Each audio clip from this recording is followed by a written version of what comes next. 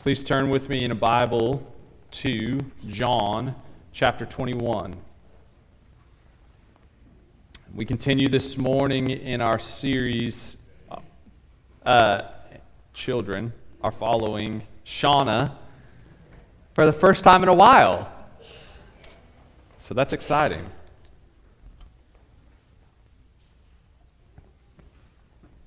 John chapter 21, and we'll continue in our series, Portraits of a Disciple, and really, with the exception of last week, tracing the life of Peter, kind of looking at the question, what does it mean, what does it look like to be a disciple of Jesus, a follower of Jesus? And the same things that were true of him in that day are true of us in our day, and some specific things that followers of Jesus look like. It looks like them seeing him, whether it's thinking about the way that Peter saw Jesus work walking on the water, or he saw the way that Jesus worked feeding the 5,000, or he saw the way that Jesus worked when he showed up and he and his partners were on the Sea of Galilee fishing, and he said, cast the nets on the other side of the boat, and they're thinking, okay, Jesus, you don't think we've tried that already? Like we kind of fished this whole area. We fished both sides. Like we're pros at this. Like we know fishing.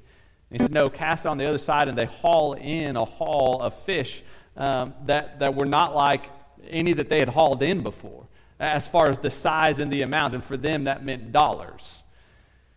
And from that, they go to shore. They leave their stuff, and Jesus says, follow me, and they do, because they saw Jesus. They knew who he was and how he was identified, and he said, yes, I will follow. Peter said, I will follow. And then along the way, we saw confessions that Peter would say, Jesus, you are Lord in Christ. There was a point at which, in John chapter 6, Peter saw Jesus feed the 5,000 along with the other disciples.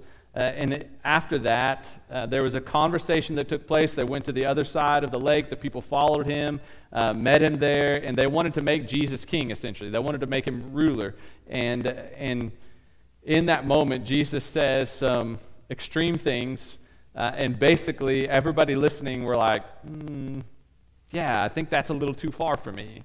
And so they all leave, thousands of people. Jesus, as far as church growth patterns were concerned, he would have been fired, right? You have 5,000 followers showing up saying, I want to hear you and I want to follow you, and he says some difficult things, and you see thousands of people leave and go away. Like, that's the opposite of church growth. And then he turns to his 12 and he says, listen, are you guys leaving too? Like, are you guys out also? And Peter steps in for the group at that moment and he says, Jesus, where else are we going to go? You alone have the words of eternal life. You alone speak what is true. We are in it to win it. We are behind you and we are for you, and wherever you go, we're going. Peter proclaimed things like that, and as Jesus said, hey, by the way, now I'm going to the cross. I'm on my way there. I will be turned over to the hands of wicked men and I will be killed. And Peter said, not on my watch. No, you're not. And he said, get behind me, Satan. So he kind of was in both sides of that. He said he was zealous, and in his zeal, he said some things that were brash, that he didn't think through in the moment, and he got rebuked for them and called out. And he had to make some correction. And the story that we find ourselves in this morning is one of those stories. And before I tell you what that is, I want to use a picture for you. One of my favorite games growing up, probably late elementary school, maybe into early middle school time, pickle. Anybody ever played pickle? Maybe you didn't call it pickle. We called it pickle growing up in my neighborhood. Pickle is, you need 3 people, 2 bases, okay? And you could use any 2 bases that you want, but for this point, we'll use third base and home plate, right? And you have a person on third and a person on home, and you have a runner in the middle. Does anybody play this game by another name, not pickle? Anybody? Ernie, can you say what it was?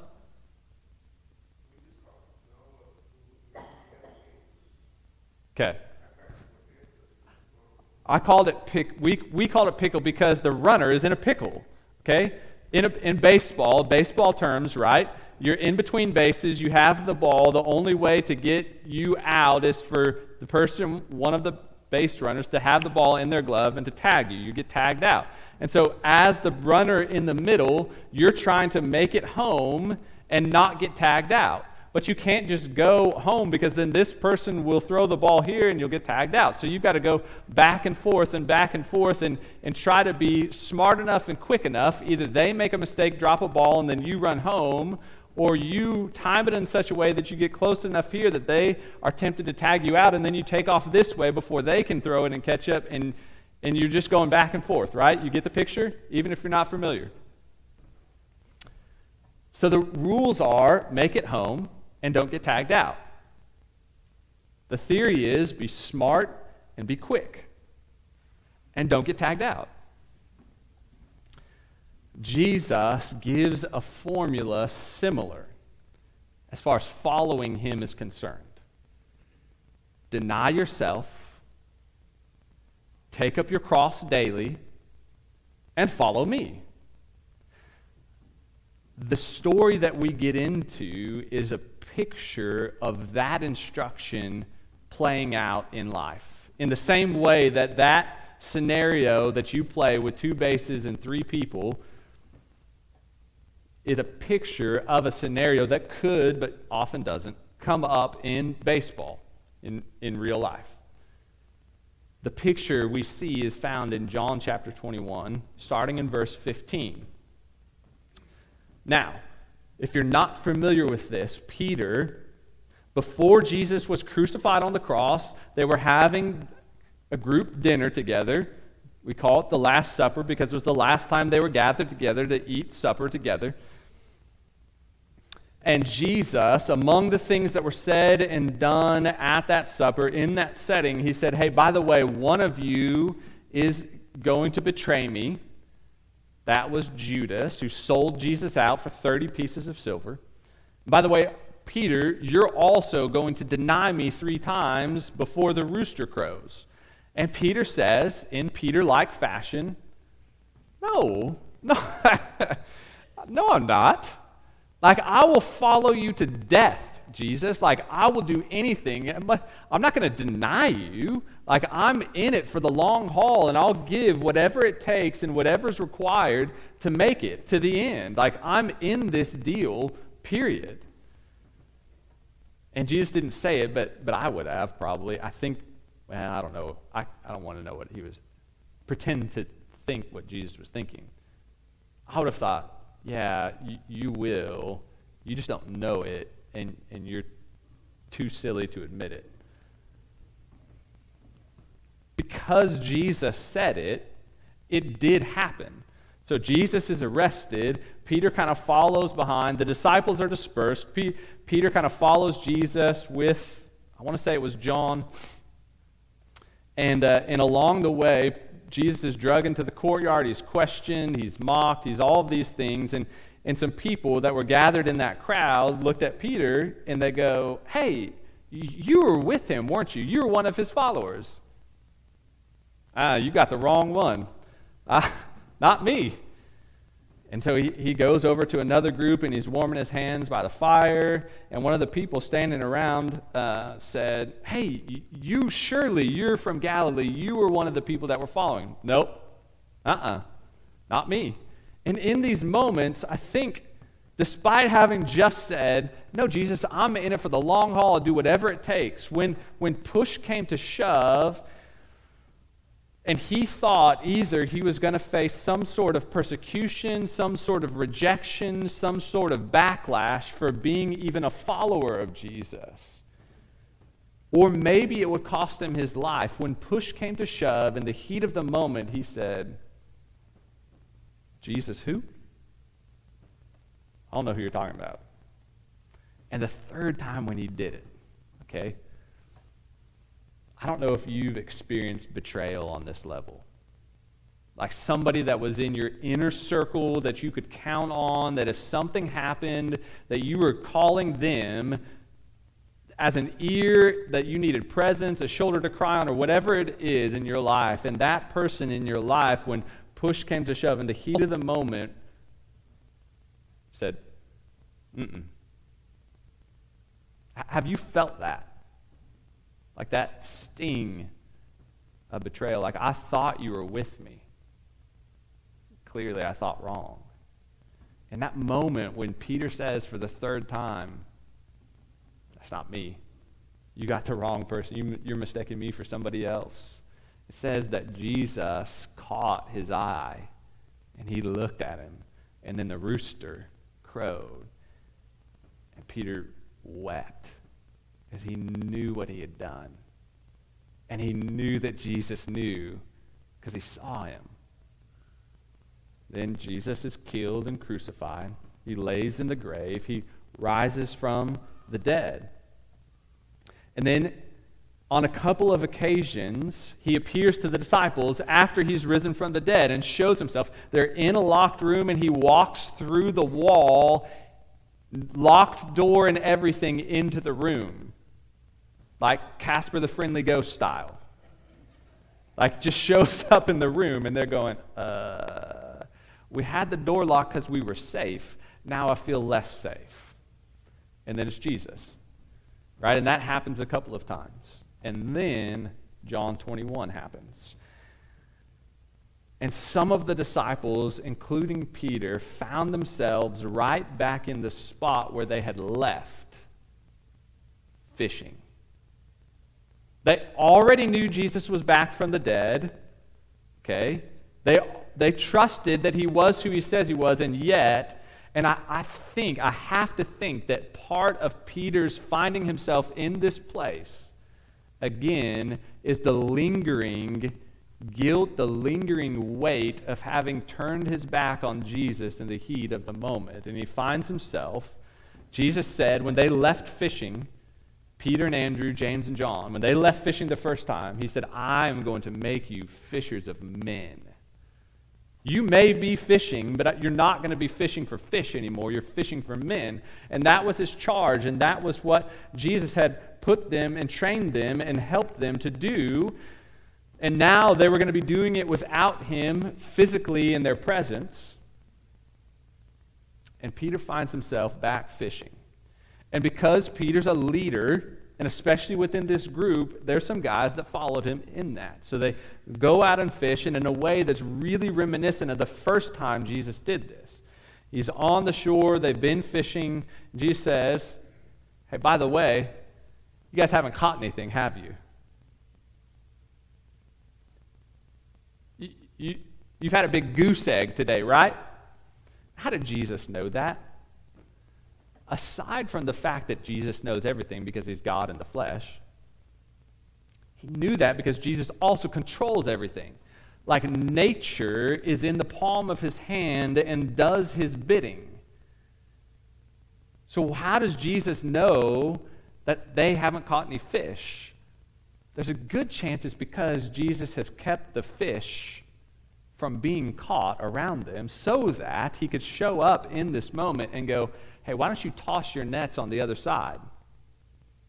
Jesus, listen, I know we've been following you for a few years, but we're still pros at this. Like, you don't think we know how to catch fish? They're just not out today. Why don't you throw your nets on the other side of the boat? All right, you're Jesus? Fine. And they do, and they haul in a haul that they can't even get into the boat. And rather than sticking around and helping his friends haul in this haul, Peter just jumps in the water in Peter-like fashion and swims because he knows it's Jesus on the shore. And he goes to him. And he goes quickly. And Jesus is cooking breakfast on the shore. It says he started a charcoal fire. And I'm stealing this from somebody else. How does Jesus make breakfast? Breakfast. He just says it because he's God. Like he was already cooking fish before they got the fish to the shore. Because all he has to do is say it, and it's there. So Peter goes to him. They're cooking breakfast on the shore. Everybody else is doing the work and dragging the nets in, and they get there. Verse 15, John chapter 21. When they had finished breakfast, Jesus said to Simon Peter, "Simon, son of John, do you love me more than these?" Okay, you just told me a few days ago, maybe a couple weeks at this point. Jesus, if everybody else may fall away, everybody else may betray you, but I will not. You've got the wrong one. And now Jesus is saying, Peter, without saying it, remember what you said? You still stand by that? Do you love me more than these? And he said to him, "Yes, Lord, you know that I love you." He said to him, "Feed my lambs. If you love me, show it." Don't show me, not earn my love, not earn my attention, but if you love me, then let your life bear it out. Evidence it. Do something with it. Show it. And he said to him a second time, "Simon, son of John, do you love me?" And he said to him, "Yes, Lord, you know that I love you." And he said to him, "Tend my sheep." And he said to him the third time, "Simon, son of John, do you love me?" And Peter was grieved because he said to him the third time, "Do you love me?" And he said to him, "Lord, you know everything. You know that I love you." And Jesus said to him, "Feed my sheep. Truly, truly, I say to you, when you were young, you used to dress yourself and walk wherever you wanted. But when you are old, you will stretch out your hands, and another will dress you and carry you where you do not want to go." This he said to show by what kind of death he was to glorify God. And after saying this, he said to him, "Follow me." I'm glad that there's this parentheses in verse 19. He said this to show what kind of death he was to glorify him, because if it didn't say that, I would have trouble personally figuring out what Jesus is talking about in the previous verse. About you went wherever you wanted when you were younger, and now somebody else is going to dress you and lead you and stretch out your hand. Like, oh, okay, I get it now. He's talking about how Peter's going to die. And by the way, history tells us Peter was crucified. Stretch out your hands, and another will lead you where you don't want to go. The very thing that Peter sought to avoid by denying Jesus, in his faithfulness to follow me, in Jesus' instructions, he actually met. The words that he said at that supper table that night, "Even if all of these walk away and leave, I'm with you to the end." He denied it once. He turned his back on that confession once. But at the end of his life, the testimony of his life was, "Kill me.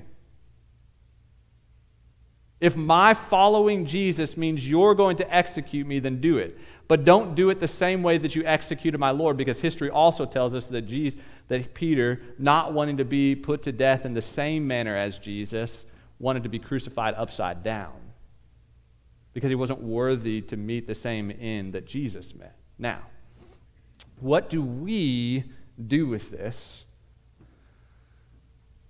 This passage shows us, and we're reminded that disciples, followers of Jesus, fail.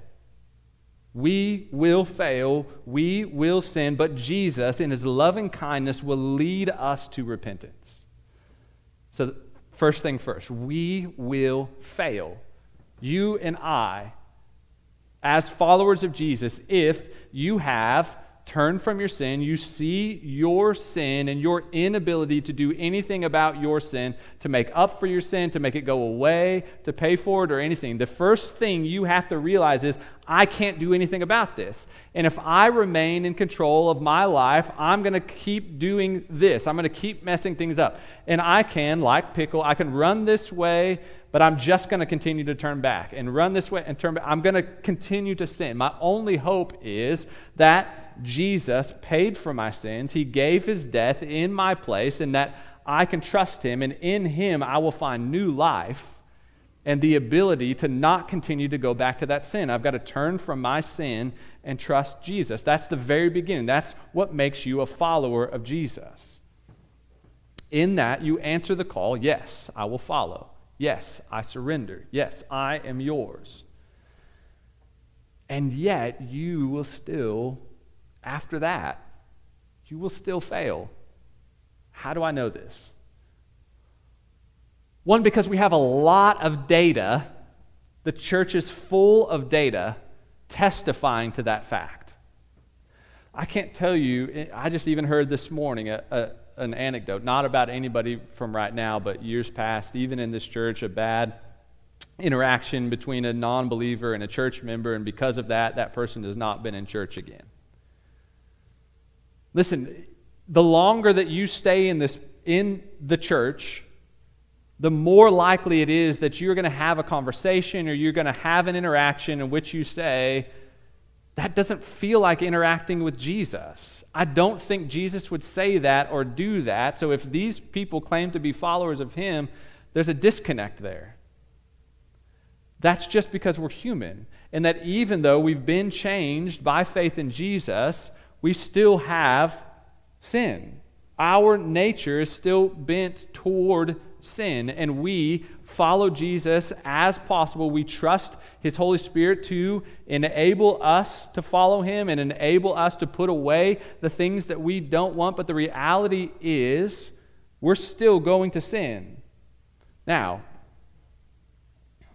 if that bursts your bubble this morning, meaning if you thought at some point I would get to the point where I'm not sinning anymore, or if you're still figuring out maybe do I or do I not want to be a follower of Jesus, and you thought by being a follower of Jesus you would do everything exactly like him and everybody else who follows him would do exactly like him, I'm sorry, it's just not true. But I'm also not sorry. Like, you need to know that, and we need to know that. And as ho-hum, kind of even maybe bah humbug of a message that is, there's another side to that message. We can't lose sight of the fact that we will fail. Peter did it. He professed devotion and then he messed up. And he professed devotion and he messed up. It's not a negotiable reality. It is reality. Here's the deal. When you do so, you may even be surprised about it. Peter was caught off guard. He said, no, I'm not going to do that. And then he did it. He did the very thing he said he wasn't going to do. You may have said at some point in your life, I am not going to do that anymore. And then you did. You may have said at some point in your life, I will never be that way. I will never be like my mom, or I will never be like my dad, or I'll never be like that person. And then you find yourself in the very boat. Man.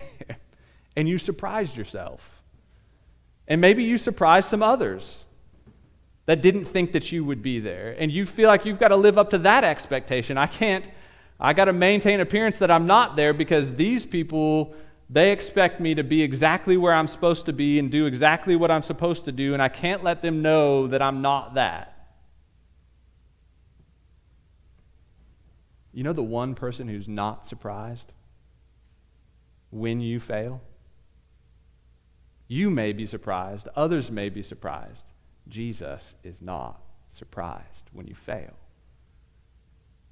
He's more intimately aware of your failure than you are, and your ability to fail than you are. You know why? Because he bled and died for it. And when he bled and died, he knew that was for a reason. He knew all of my junk and all of your junk and all the junk that's going to happen in our lives that we haven't even lived through yet. It's just reality. He's not surprised in our failure, which is why when we find him in this story and in our own lives, he is not quick to let it go. He's not quick to act like it didn't happen. But he is always quick to deal with us in loving kindness. He didn't let Peter's thing go. There's a reason that Jesus asked him 3 different times, "Do you love me, Peter?" Because he denied Jesus 3 different times. I mean, everything about this interaction points Peter's mind back to what happened without Jesus saying, "Peter, don't you know why I'm asking you this? Because you did this." So he's calling him out, and he's calling him to correction without calling him out and without calling him to correction. Like, it's the loving kindness that Jesus deals with us on. English teachers, I apologize. I can't talk this morning. This is the loving kindness with which Jesus deals with us. He brings our failures and he brings our sin to our attention in the most loving and kind way that he can. Why? For our own good. He had a purpose for Peter, but he knew, I need to get you out of this funk, I need to get you off of this shore, and I need to get you off of this boat, and I need to get you back into the game that I've made you to be in. Fishing for men, not on the boat, not casting nets, not seeking little fish with scales that swim in water, but I need you out casting the net with my gospel, proclaiming my truth so that people may respond and may turn to me in faith. That's the work that Peter had cut out for him. That's what Jesus is saying. Are you ready to leave this stuff behind? Stop staying in your sin and follow me. There's work to do. There are things to be done. I paid for this already. Will you just turn away from it? Follow me. Do you love me? What was the problem? Other than Peter saying, no, I've not been with this guy. I mean, that was a lie. We could see that. But what was the real problem? The real problem was Peter loved something more than Jesus. That's why he said, do you love me? In that moment, he loved his acceptance, or he loved his safety, or he loved his own life when he denied Jesus. Jesus is saying, if you love anything else more than me, you're not worthy to come after me. Deny yourself. Take up your cross. Walk toward your death. And follow me. Your life is not your own anymore. Do you love me more than these? Do you even love me? Or are there other things? I think he would ask you the same question. Do you love me? And does your life bear that out? What does the evidence of your life show? Does it show that you're willing to set anything aside, sacrifice anything, and do anything that he puts in front of you for the sake of following him and being obedient to him? Do you love him? It's not an internal, like, warm, fuzzy feeling. It's not like the romantic comedies that we watch in a theater or on Netflix or whatever. Oh, she's so cute. I wonder if she likes me. Oh, I just have to talk to him if I have a conversation. No, it's not a warm, fuzzy feeling. It's not like a spark that happens when two people touch. No, it's I'm willing to sacrifice anything. I'm willing to do anything. I'm willing to give up anything. I'm willing to say anything. I'm willing to do whatever you call me to do because of who you are and what you did for me. My life is yours. Everything laid out bare. You know me. You have me. You have the right to call me anywhere. You have the right to give me any instruction. You have the right to put anybody before me and ask me to say anything to them that you want me to say. It's all about you, and it's not about me. Do you love me? He says. Then show it. We will fail. Disciples of Jesus will fail, but Jesus treats our failures with kindness. And he calls disciples to repent from sin when we see our failure and our attention is drawn to it by the kindness with which Jesus deals with us in. The ball's in our court at that point. Do we stay there thinking, well, he's forgiven me for it, so what's the big deal?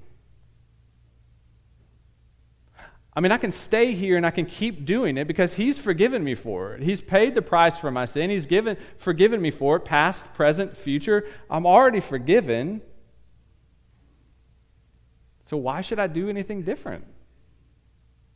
Oh, that's the wrong response. The right response is, yes, Jesus, I messed up. I made a mess of this. I didn't intend to. I didn't want to. I didn't even think that this was possible for me to get myself in this boat. But I want to follow you. I want to love you more than all of this junk. Okay. And you turn back and follow him. That's exactly what he's telling Peter. Hey, leave the boat, leave the fish, tend my sheep. Follow me are the last two words of that verse. Follow me. If your confession is, I love you. If your confession is, I'm your disciple. If your confession is, I'm following you, then do it. Leave the junk. Leave your failure. Own it. Admit to it. And then know that he rescued you from that so you don't have to stay there. And turn and follow. And then the next time you find yourself in a position where you failed in a way that you didn't think that you would, acknowledge it, encounter his kindness, know he's forgiven, and turn from it and follow. And listen, repentance is not something that happens once when you trust Christ in faith. It is a continual part of following Jesus.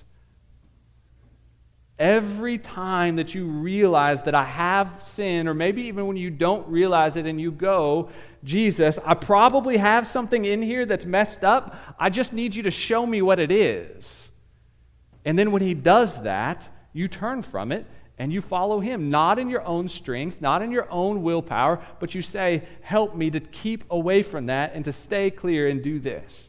Help me to stay away and follow you. Help me to put this away. And every time, it's a continual thing. Every time you realize it and know it, you turn and follow. Turn and follow. Turn and follow. And I could say it over and over until you're tired of hearing it, but we need to do it. We need that repetition that I'm tired of turning and following, but guess what? I still have sin that I realize, and I need to turn and follow Jesus.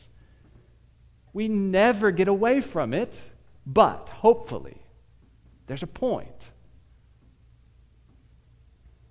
I'm walking my way to sin. The ball comes over. I'm going to get tagged out, so I turn and follow Jesus, and I get closer, and something distracts me, and I go back.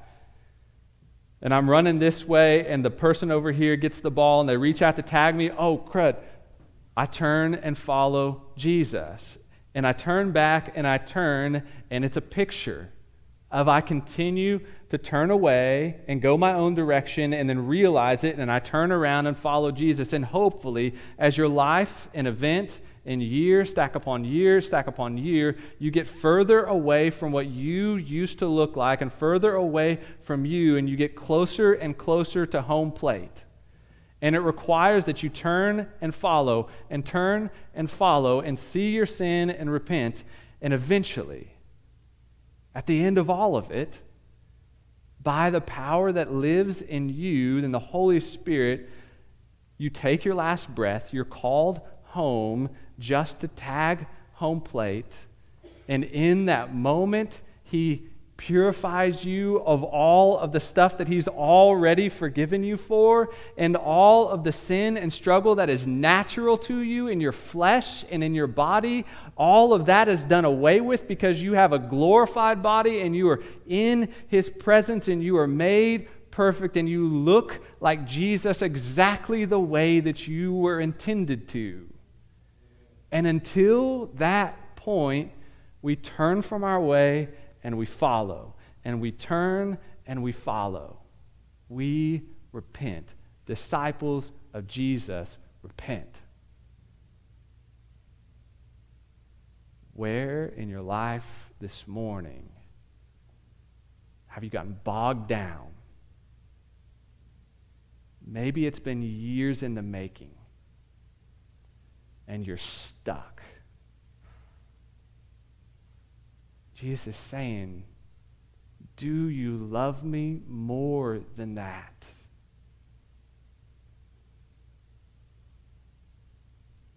You don't have to stay there. That doesn't have to affect and drive the rest of your life. Will you turn to me? Leave that junk sitting there. I've already paid for it. Just turn to me and follow. What is that for you? What failure are you sitting in? What sin can't you shake? Would you see the Savior who purchased your forgiveness and your cleansing, your freedom from that? Will you turn to Him and say, I want to follow? I don't even know really how, but I hear that you're the way that I'm supposed to do that. And I want to do that. Where are you this morning? Let's pray. Father, God, it's never good to be reminded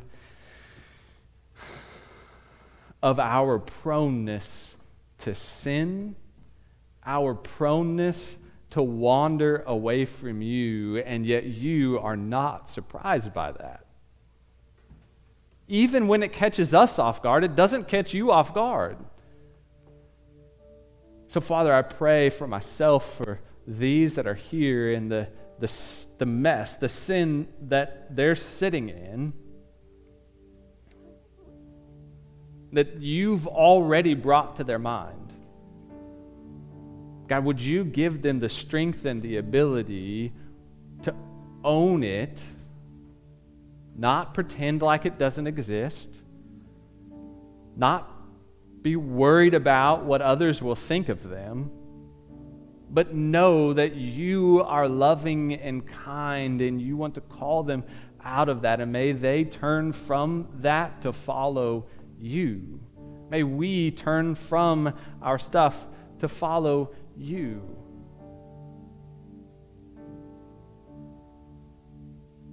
God, may we see freedom from that come in this moment. We pray these things in Christ's name. Amen.